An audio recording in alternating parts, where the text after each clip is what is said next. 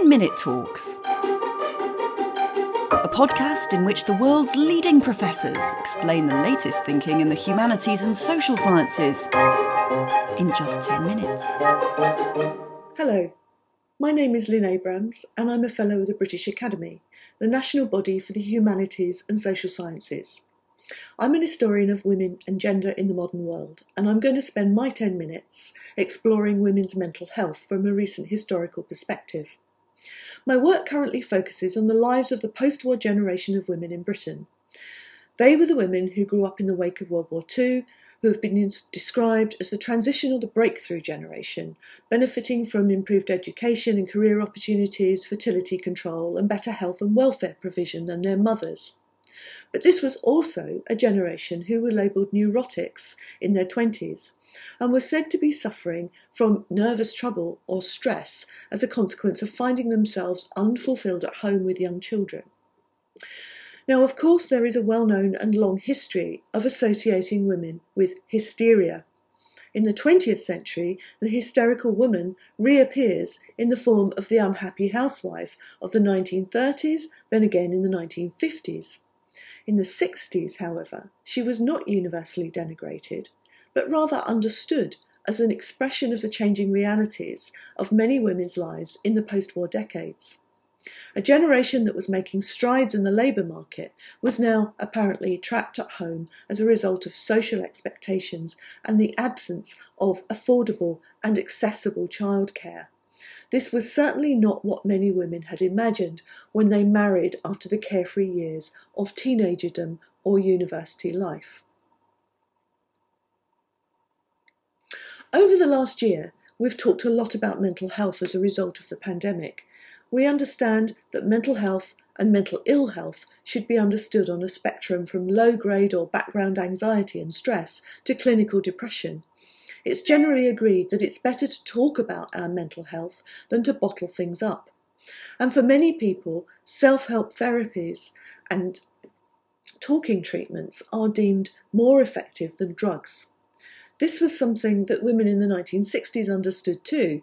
The post-war decades witnessed the growth of psychotherapeutic treatments, but access to talking cures was still very limited for most people, and those who approached their doctor for help were more likely to be prescribed tranquilizers rather than talking therapies to treat symptoms ascribed to the deadening suburban lifestyle.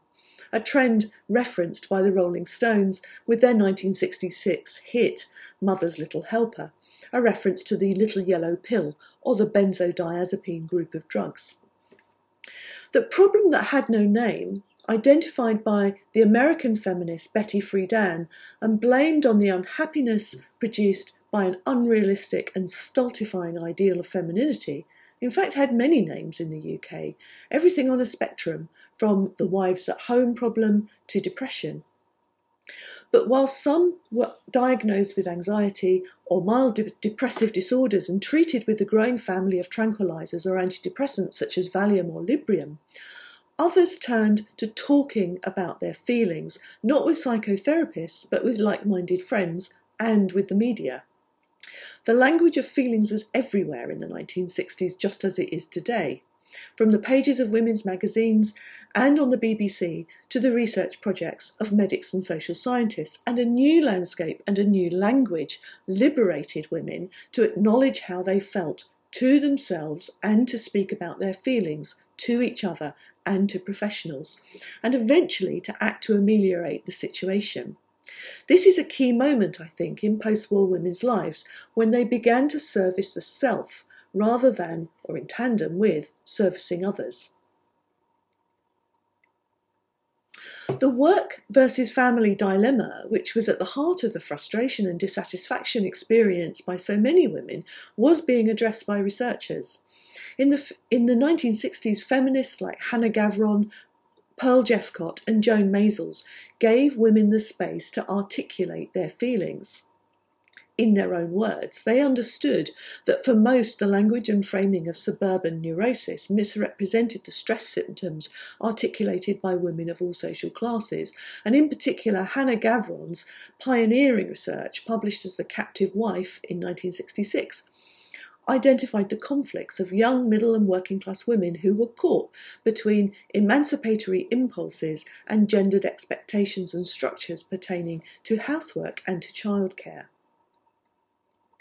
But the frustrations of this cohort of women were also discussed very openly in the broadcast and print media. An example is the 4-part series on BBC Afternoon TV's Family Affairs programme on the subject of the married woman's place. Episodes covered the housewife at home. Is she lonely? Is she bored? Does she lack public spirit? And the wife with a full-time job outside the home.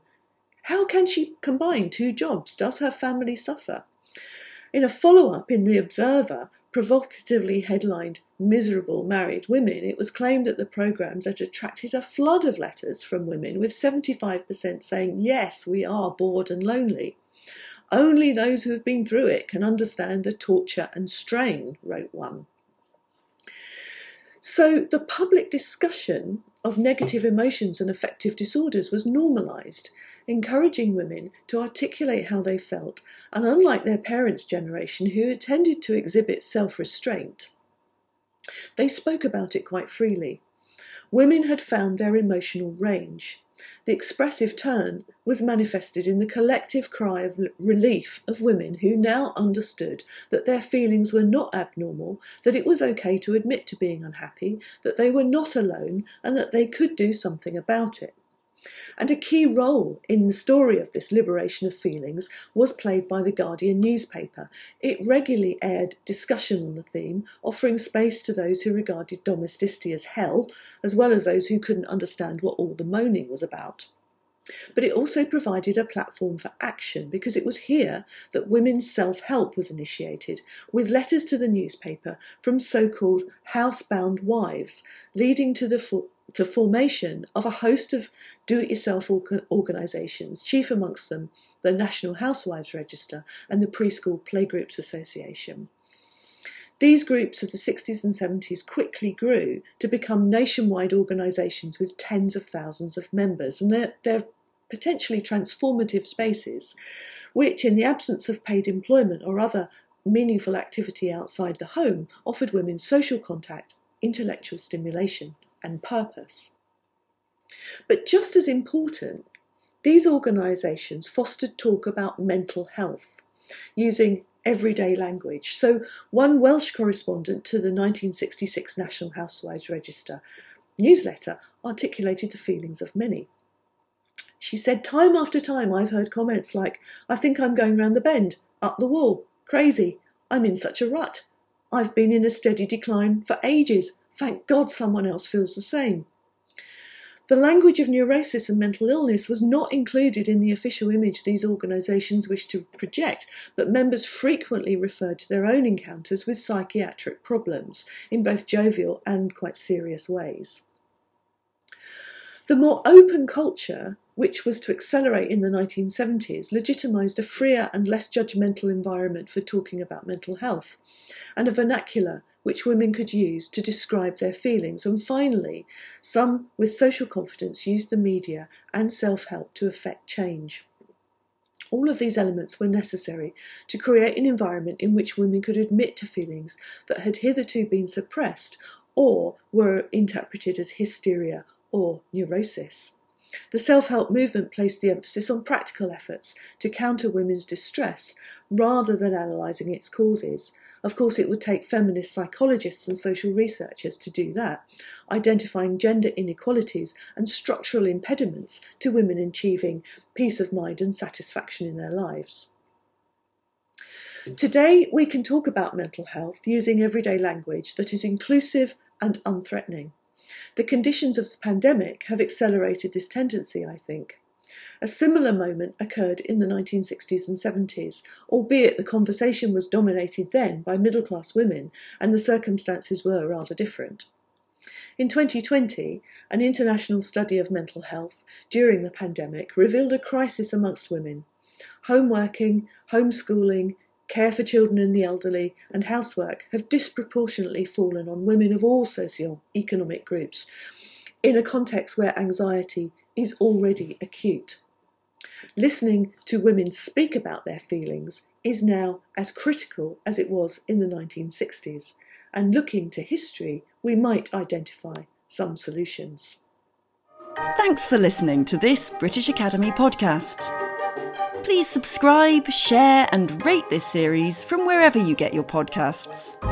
For more events and conversations, please visit www.thebritishacademy.ac.uk or find and follow us on Facebook, Instagram or Twitter.